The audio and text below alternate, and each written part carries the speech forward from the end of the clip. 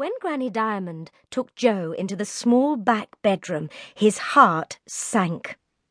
It seemed so dark and chilly. But then she drew aside the curtains and said, "Look, Joe, the owl tree. Now, that's a view worth having." The owl tree? Through the window, Joe saw a great sweep of leaves. Red, green and gold, they changed colour in the wind and fell in bright showers over Granny Diamond's garden. There were no trees like it near his home in the city, and a little stab of wonder made him gasp. "It's so big," he said. "Why'd you call it the owl tree?" "A long time ago, I saw an owl there," Granny Diamond told him. "It was perched on one of the high branches and framed by the moon. I was feeling a bit down at the time, and the owl lifted my spirits." "Did you see it again?" "Oh, yes, often. And then it vanished, and I began to wonder if I'd really seen it, or whether it just flew into my head to cheer me up."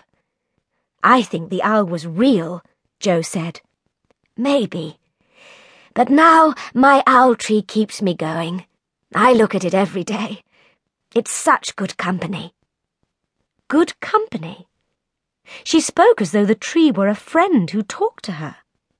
Was it enchanted?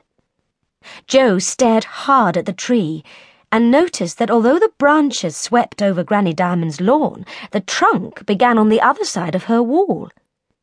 "It isn't your owl tree," he remarked. "It's growing in the garden next door." "The branches are mine. They're on my side of the wall." His gran sounded a bit testy. Joe saw a movement under the tree.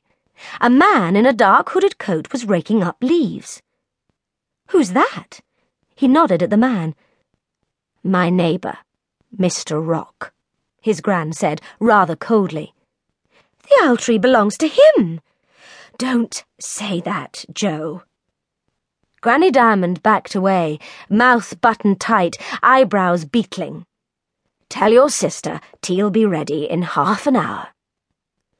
"Have I said something wrong?" Joe wondered. He ran across the passage to his sister's room. Minna was sitting on the bed under the picture of an angel. The angel was pale and golden-haired, but Minna was dark. She had a bothered, brooding look. "Why are you cross?" Joe asked. "You got the room you wanted." "I'm not cross," snapped Minna. "I just wanted to be at home when the baby comes."